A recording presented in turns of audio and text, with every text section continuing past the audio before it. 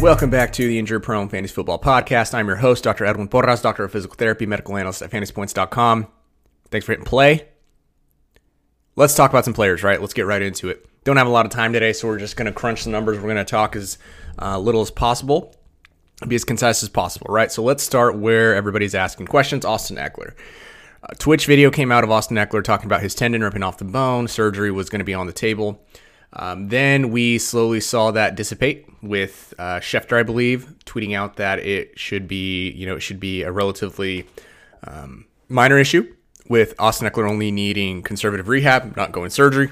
Surgical route would have been dang near season ending. That's not what's going on with Ekeler. So I did tweet out at FB Injury Doc a tweet that was based on a study done in hamstring injuries in professional football players. It was published in 2010, so a little bit of an aged sample, but it's still a sample nonetheless, the most specific sample we have.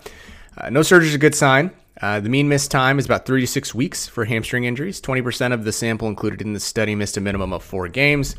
This seems like a pretty severe injury along with the bone bruise. I would not be surprised if Ekeler missed about 4 games and came back the 5th game.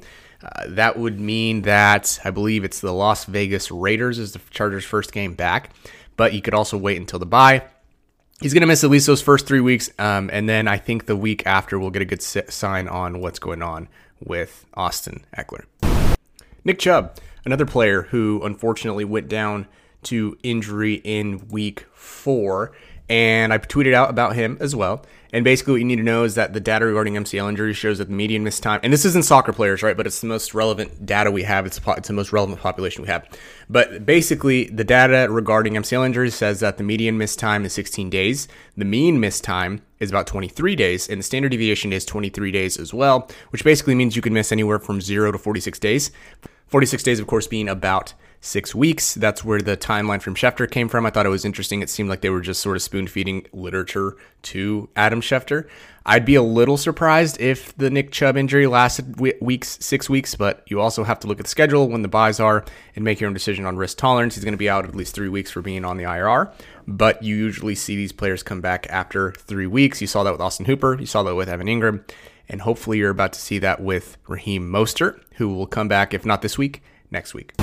Christian McCaffrey, of course, has a long time to sit and think about whether he'll get his job back from Mike Davis. Haha, lol, I'm joking.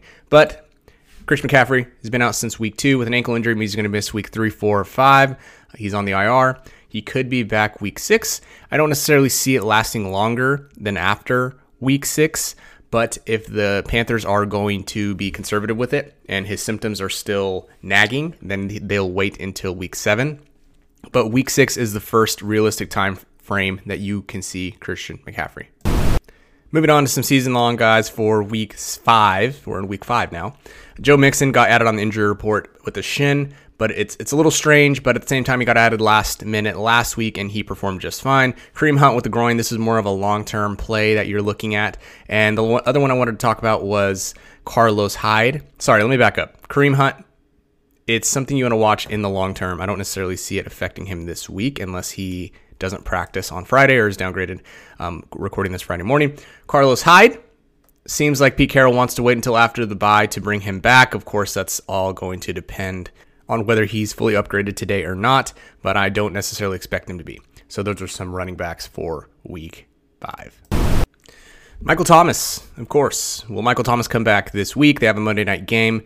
He has been practicing partially. He's been a limited participant. He obviously hurt his ankle in week 1. He's had 2, 3, and 4 off. Here we are in week 5.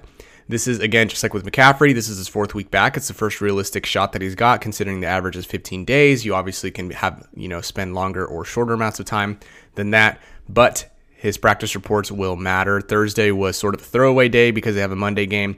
Especially if you see him practice in full this week, then he's going to be a go. He's going to be a full go. And you can't sit Michael Thomas. Worst case scenario, the Saints wait another week, and then he will be back after that. But of course, this is all saying it without fully examining him and just looking at the numbers. Julio Jones, man, sucks, but he's 31 years old. He's having hamstring issues. Totally normal. Totally almost expected. He is a veteran who's done the same routine for years and years and years. Here comes COVID, mucks it all up. He's been doing something different since March. So that's what we're dealing with Julio Jones. He's struggled with his hamstring issues since week 2. He obviously left last week at halftime, and now we're faced with him who he did individual drills on Wednesday, didn't practice at all on Thursday. I wouldn't expect him to play this week, but this is, of course, going to mean that he's going to play and go off for 30 fantasy football points. But alas, I don't think he's going to play, and even if he does, he's volatile the exact same way that he was last week. I think this is a week where you can safely say no thank you on Julio. Hopefully we see him come back, but I see this being an issue in the future. It's already week 5. I mean, let's say he misses week 6. Let's say he misses week 7. That's more than half of the fantasy football season already. Unfortunately, Julio succumbing to hamstring injuries later in the twilight of his career.